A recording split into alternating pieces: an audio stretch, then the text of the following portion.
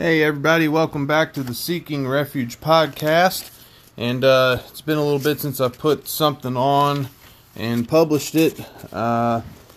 Just been a crazy week, I guess. But I'm thankful to have an opportunity here for a couple minutes to do a Bible study with everybody.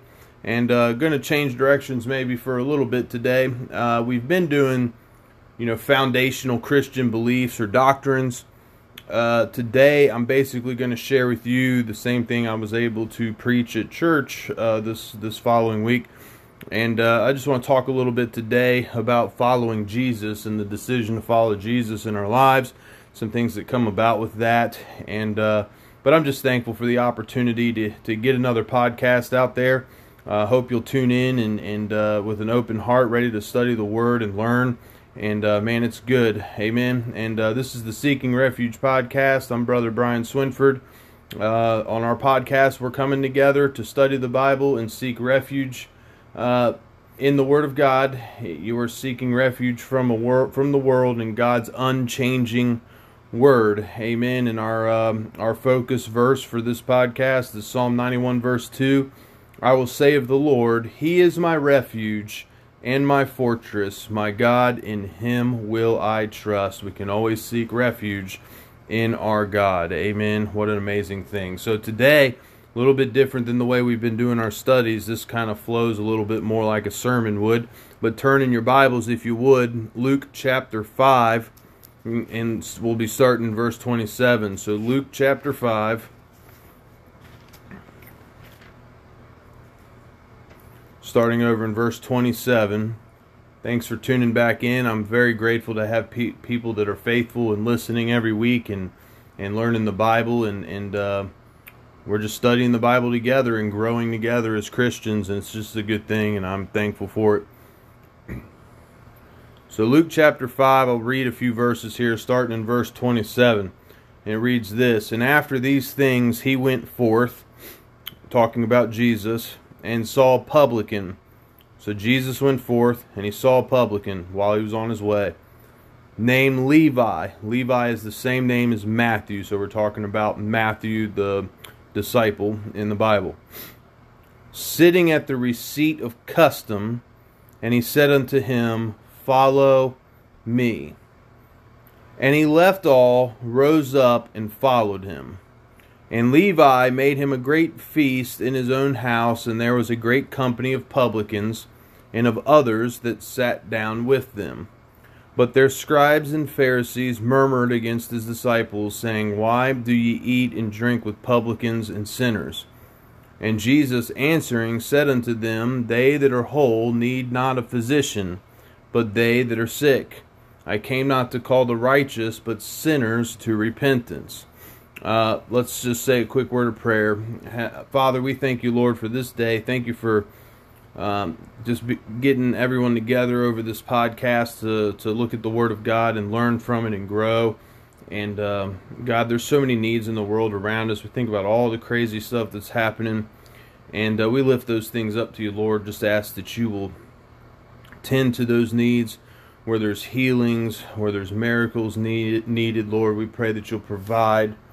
Many people are in need of your provision, whether it's financial or whatever it is, Lord. We just ask that you help those people, Lord. And God, we just need you for our everyday life. We can't do anything without you. We have nothing that doesn't come from you, Lord. You're the provider of every blessing, the sustainer of our lives, and the provider of everything that we need, God. So we need you, Lord. We're dependent upon you. And we're taking this moment to study your word. We ask that you help us understand and grow us to be the followers that you want us to be, Lord. You're worthy of our praise, of all honor, of all glory, Lord. And we want to magnify you today for the great things you've done for us. First and foremost, Lord, you gave Jesus to save us from our sins, and we thank you. Be with us during this Bible study in Jesus' name. Amen. All right, so here we're in Luke chapter 5. We'll go back through a couple things. So we have Jesus, and he had just actually done a miracle. He had healed a man who had palsy, and he was on his way. He was walking, basically, and probably being followed by a decent multitude of people at this point in time. And so as he's walking, he finds Levi, who is Matthew in the Bible, and he basically approaches him. Matthew is a publican, is what it says. All right, so here's some stuff about that. Basically, he was a tax collector for the Romans, and to be a publican is not a very popular position. All right, so he had a very unpopular job. He was a pretty unpopular person, and probably hated by his own Jewish people. See, Matthew was a Jew, and so he wouldn't have actually been working directly as a Roman employee, basically, for the Roman government. He would have been more like a contracted type of person who gets a percentage of the tax revenue that they collect. So he would have been like a contractor type of deal, and because he was a Jew, all right, and so he has this business, and his business is collecting taxes for the Roman government. I'm sure he was making a pretty good amount of money for that, but he was very despised for working for Rome. So he's sitting there at the receipt of customs, so he's at work, and Jesus approaches him, and all he had to say to him was, "Follow me." And just right then and there, Matthew or Levi, he left everything behind. It says, and he left all, rose up, and followed him. And so the first thing that I was thinking about with this was, what did it cost him to follow Jesus? So what exactly does all mean? It says, and he left all. So what does that mean? What did it cost him? Well, we know that first and foremost, just up front, he left his job, right? So he has this booth, or it's, he's sitting at it is basically like a receipt booth, like a toll booth type of deal. And he probably owned it, and it probably didn't actually belong to Rome. Like I said, he was a contractor. You think about the position now. Rome was a very dangerous group of people to work for. Okay, so he would be responsible for all the finances in the booth. He'd be responsible for keeping track of all the money that he had collected, and in addition to that, he would have been responsible for keeping those records of those citizens that were paying the taxes. He also may have been in a place where he would be collecting taxes on goods that were in transport through that area. So he could have been collecting more of a corporate tax type of deal. And anyway, a great deal of responsibility comes with that. In Rome, if you just get up and leave that behind and lose a bunch of Rome's money, they'd probably put you to death for it. So right up front, we have the loss of job, and also putting himself into harm's way in order to follow Jesus. And sometimes it's the same way for us. So he left the job, he left his finances behind. I mean, his income, he would have made money off that. He was willing to sacrifice the money he was making to follow Jesus. We find out here after he followed Jesus that he had a great feast at his own house. But also, if you think about it, the cost of following Jesus, he would have had to have been willing to leave home and to leave his home behind. So sometimes we have to leave behind our comforts and the familiarity of things and where we feel the most stable and safe, which would be home, obviously, in a lot of cases. And he would have to be willing to leave that behind in order to follow Jesus. You think about it, he would have to be willing to leave family behind. Sometimes you can't take family with you. Missionaries would certainly feel the relationship with that experience of leaving behind job, money, home, family. Sometimes family doesn't want to enter into the blessing of the spiritual life with you. You can get saved and decide to follow Jesus, but your family doesn't necessarily get excited about that, and they don't want that for themselves. That's usually hard for us to deal with when we're, experiencing the blessing of following the Lord in our life, but our family doesn't want to share that with us. It can kind of hurt. He had to have been willing to leave friends behind. Like I said before, he had an unpopular job, so popularity was probably not much of an issue for Matthew at that point in time. But he had to have the willingness of leaving those friends that he did have behind in order to follow the Lord. Now, here's some other things to think about with that. In our lives, when we make a decision to be Christians, we sometimes do have to make new friends afterwards, because not everybody makes that decision for themselves, and they don't share in that joy with us. And so sometimes the people that were once our friends becomes our biggest critics, sometimes our biggest enemies, because we've made the decision to be Christians. And they sometimes turn against us because of that, or they want to keep us doing the old things that we were doing before we were saved, and that's not what God wants. God wants us to leave the old behind, to leave all behind and follow Him. And so that's the pattern that we see. It says here, verse 28 again, it says, and he left all, rose up, and followed him. So that pattern is intentional. First he had to leave, and then he had to follow.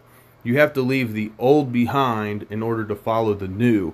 You have to leave behind the old life in order to follow Jesus. Amen. And here's the thing. Think about the results of what Matthew did. As a result of him leaving all behind and following the Lord, he was able to become the writer of the first gospel of the New Testament, the Gospel of Matthew. And it just kind of makes you wonder, like, who would have thought that little despised tax collecting Matthew would have had such a great influence on our faith?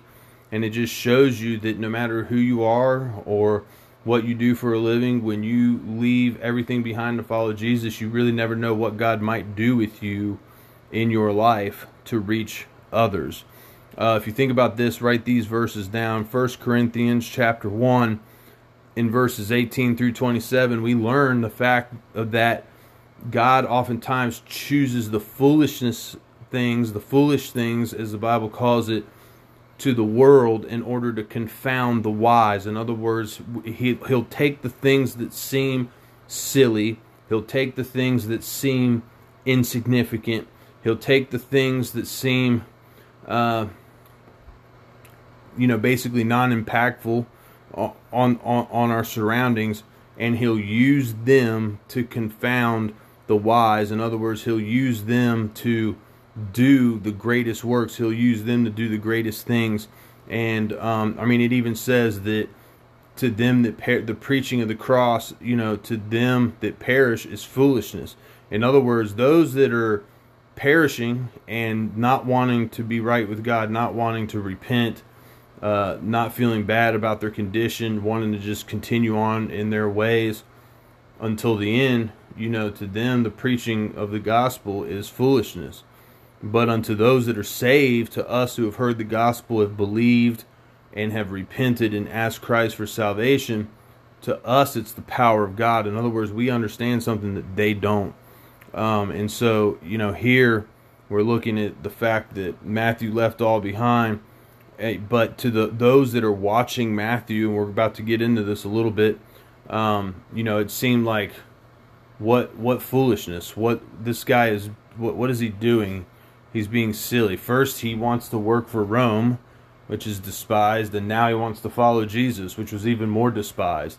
He was more accepted doing an unpopular job like tax collecting than he was being a follower of Jesus Christ. So that just tells you the world will accept you in a lot of positions that once you go to Jesus and you become a sold out Christ following disciple of the Lord, a follower of Christ, they no longer accept you, and that's just the way it is. So you just think about, what is it in your life? What is it in my life? Is there anything we're refusing to leave behind for God? You think about Paul when he wrote in Philippians chapter 3, you look over in verses 7 through 10. I'm not citing him directly, I'm kind of paraphrasing him, but he basically said that I count all things loss or but dung for the excellency of the knowledge of knowing my Lord Jesus Christ. In other words, nothing this world has to give me is worth more than the opportunity to know Christ as my Savior. And those things that are gain to me, I count but a loss for Christ. In other words, worldly possessions, worldly position, jobs, status, money, all these things actually hinder us and hold us back. and can get in God's way. And so those things we should count as loss, be willing to put them behind us and to leave them behind for the opportunity to serve God is an amazing thing. The Bible says this as well: no man putting his hand to the plow and looking back is fit for the kingdom. That's in Luke 9:62. When God calls you out of your old life to give you a new life, you can't do it successfully if you're always looking back, missing, and wanting to hold on to the things that you're being asked to leave behind. That could be old habits, that could be old places, that could be old friends, even family that's not right that's not healthy. They don't, some of us have family members that would honestly tempt them into sin and all kinds of stuff. You have to leave it behind in order to follow Jesus. So the first part about following the Lord is this: it's unpopular. Sometimes you have to leave the things that you want to hold on to behind in order to do it. But as a result, God can do incredible things in your life and through you to reach others. And sometimes God chooses those things that the world doesn't understand and consider silly in order to do the greatest, most magnificent works on earth. Amen.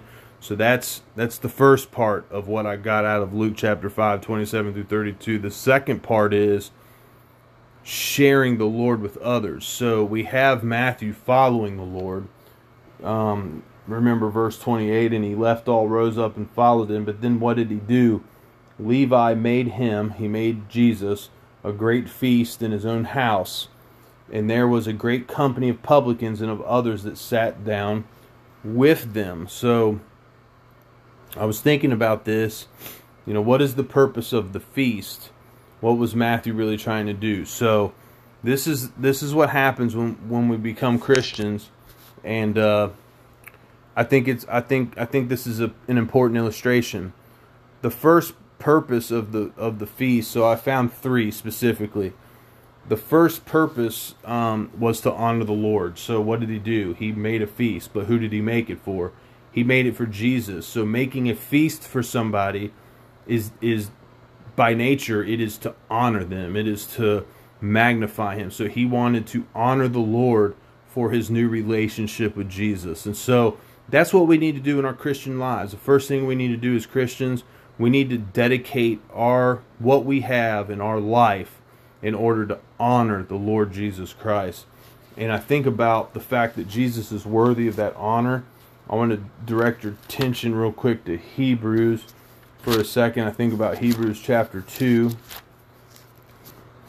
It says in Hebrews chapter 2 verse 9, but we see Jesus, who is made a little lower than the angels for the suffering of death, crowned with glory and honor, that he, by the grace of God, should taste death for every man. The fact that Jesus is Savior is the very reason why he should be crowned with honor. We need to honor the Lord in our lives. We need to want to learn to obey him, but we need to honor him. The first thing that needs to happen for us to share the Lord with others is we need to be living to honor the Lord first. If we're not honoring the Lord in our lifestyles, we can't possibly share the Lord with other people because it's inconsistent, conflicting statements. You're sending mixed signals. It's hard for people to take you seriously because they're like, well, you're talking about honor the Lord, or you're talking about I need Jesus, but you're living the same way I'm living, so why do I need him that bad, right? But if you're living to honor the Lord, your witness speaks for itself. Your testimony that you carry for Christ helps people authenticate what you're telling them as legitimate. And so now you're offering something that they don't have, but inside that they want. Inside their heart they want. But it starts with your witness. So first and foremost, honor the Lord with your life. The second part of the feast was, the second purpose of Matthew's feast was to publicly profess his faith in the Lord. Matthew wanted to make a public profession that he and Jesus now have a relationship with each other. He's making a public profession of his faith. Write this verse down. It's in Hebrews 10:23, and I'm not turning there right this second, but it's saying to stand and to be steadfast in the profession of our faith. A profession of faith is a public profession, is what that is. It's It's a statement out loud. It's saying, I belong to Jesus. I'm a follower of Jesus. You have to make a public profession of faith in order to share Jesus with others. You have to honor the Lord in order to make a proper public profession of faith in the Lord. And then the third thing is this feast, who came? A great company of publicans and of others that sat down with them. The purpose of the feast was to invite others to Jesus. Just as the commission tells us in Matthew 28:18-20 that we are to go out and tell the gospel and share it to all nations, and to go out teaching them everything that Jesus has commanded us, and baptizing them in the name of the Father, Son, and the Holy Spirit. But we want people to get saved, and then we want people to get baptized, and then we want people to get you're not saved by your baptism, but your baptism is that public profession of faith in the Lord, the identification of your new life with Christ. But then we go out and we invite others to Jesus. We invite others, and that's what Matthew did. So now here's the thing. So we've got following the Lord, what it may cost you, what you may go through in order to do that. You have sharing the Lord, 3 things that are important to doing so effectively. And then you have this in Matthew chapter 5, verses 27-32. Then you find the response of the world. Look at verse 30. But their scribes and Pharisees murmured against his disciples. And it just seems like that's how it always works. When God's doing something in your life, when God's doing something in your church, and God's doing something in your community, God's doing something in your family, you know what ends up happening? There's always somebody that starts murmuring. And they start complaining. And they always want to find something to nitpick and complain about. And generally they're fault finding, and oftentimes they're the ones that are out trying to bring those things to the surface so they can point their finger at them. That's called being a self-righteous hypocrite. But anyhow, they're murmuring against who? His disciples, saying, why do ye eat and drink with publicans and sinners? Now I thought this was interesting. So here we have the enemy attempting to hinder God's work. Now watch this. Here's the self-righteous crowd, and they're judging everyone at the feast. You see that? They're saying, why are you sitting with publicans and sinners? Do you know how you see how they've removed themselves from the category of sinners? It's as if they're there saying, look at me, I'm better than everybody else. I'm not a sinner like these people are. You see what I mean? And they think they're right with God and nobody else is. Okay, that's self-righteousness. And the Bible says all have sinned and come short of the glory of God. That none are righteous, no, not one doeth good, none seeketh after God. We're all in desperate need of salvation, in desperate need of Jesus Christ, and none of us are right with God just because we do a couple good things or anything else. So here's a self-righteous crowd. They're at the feast. They showed up. Why were they even there? Well, they showed up for the wrong reasons is why they're there. And you get that in church today. You've got people that are there because they truly love the Lord, but you got people that are there for the wrong reasons as well, because they want the notoriety, they want to be seen, they want to be known, they want people to celebrate them and the great work that they do for God and all this stuff. That's wood, hay, and stubble. That stuff's going to get burnt up in the believer's judgment. I'll tell you that right now. God's not impressed, all right? It's a privilege for God to use us to do anything at all. But if anything at all is going to be done through us, it's going to have to be done by God and not by ourselves. But they're there for the wrong reasons. And I want to point this out to you too. They're so busy fault finding everyone else that they didn't even notice the most important thing, and that's this. They're talking to the disciples, but who was it that answered in verse 31?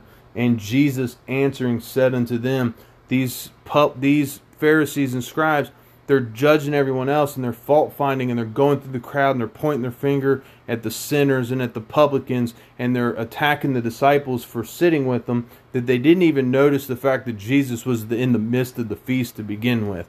In other words, they didn't even understand what the feast was all about. And that's what happens. If we go into church, or we go to a meeting, or whatever it is, and we're so busy pointing out everyone else's fault, we don't even see Jesus in the midst of what's happening. We don't even see Jesus working in the lives of others. Amen? Because we're so focused on other things that we miss the fact that Jesus is at work in the whole process. And so this is an amazing thing, though, in verse 31 and 32. Jesus answering said unto them that they that are whole need not a physician, but they that are sick. I came not to call the righteous, but sinners to repentance. And praise God for that. I think it's important, to think about this. It's funny, isn't it, how people in need of mercy from God are so often judgmental towards the mercy that God gives to others. You notice that? And so, here's the thing. The world's attacking in this part. This is the world. It's attacking the disciples. Why are you fellowshipping with them? The world attacks Jesus' followers. Do you understand? They're going to attack us. Jesus said, if the world hateth you, it hated him first. But here's the thing. Do you notice how the disciples didn't answer? Jesus answered for them. Jesus came to their defense. Jesus is your defender. Jesus is my defender. That's why our key verse, that he is our fortress. He is our God. He is our refuge. In him will I trust. The word of God is the defense. The word of God is the defender.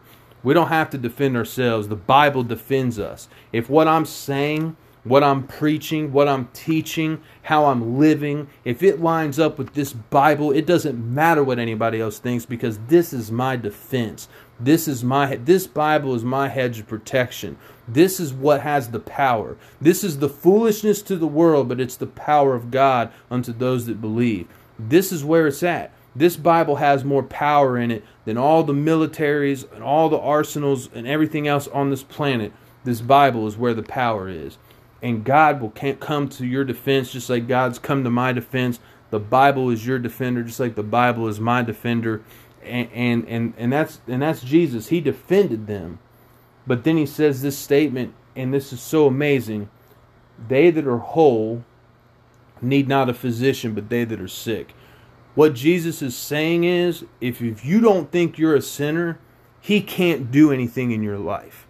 He can't save you if you don't understand your need for salvation. He can't heal you if you don't accept your need for that spiritual healing.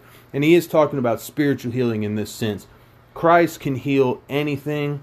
I'm not a healer. I don't know any men that are healers, but God is a healer, and you can pray to him. And if it's his will, he can heal physical infirmities. But here he's establishing that sin and sickness is connected. And so he's basically saying those that are whole need not a physician. In other words, you don't have anything wrong with you. You don't go to a doctor. Well, if you don't think you're a sinner, you don't come to me for salvation. But those that accept the fact that they've sinned against God, those that accept the fact that their sin has made them sick, that they are not the person that God is intending them to be, they're coming short. We all come short of the glory of God. Those that establish that and understand that go to Christ because they want his healing, they want his salvation, they want his forgiveness. He came not to call the righteous, but sinners to repentance. If you think you're right with God, I can tell you that you're wrong. You're not right with God without Christ. But he can't do anything for you until you establish that. So what did Jesus say? He says it came to heal the sick. He came to call sinners to repentance. Jesus came to save the lost. Jesus wants to be a guest of a sinner today. So I'm going to ask you this on the podcast this morning, Seeking Refuge podcast. Have you invited Jesus into your life? Have you made the feast for Jesus? Have you left all behind to follow the Lord?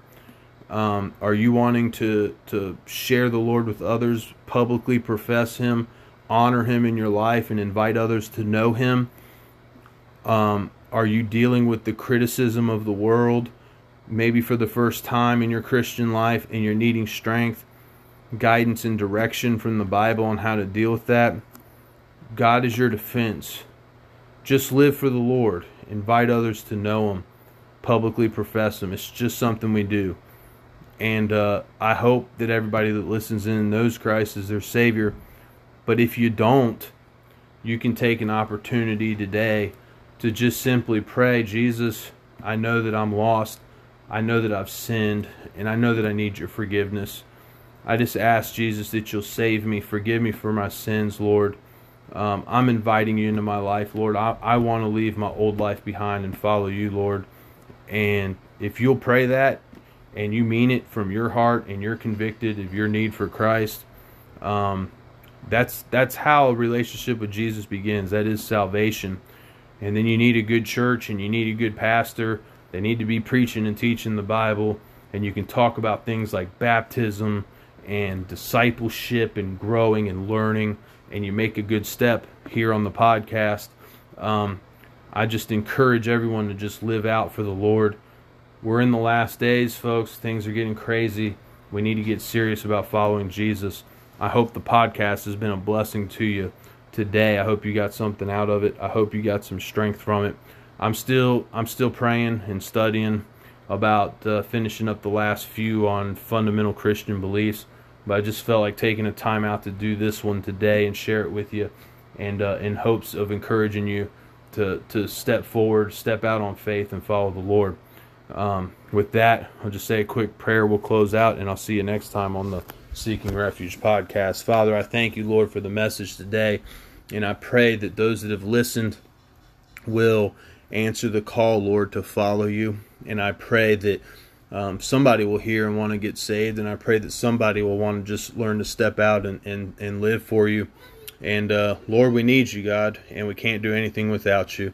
I just pray for all the listeners, and that you'll bless each one, that you'll help them, take care of their needs, provide for them, guide them, give them wisdom, Lord. We need you each and every day. We love you and we thank you. In Jesus' name, amen.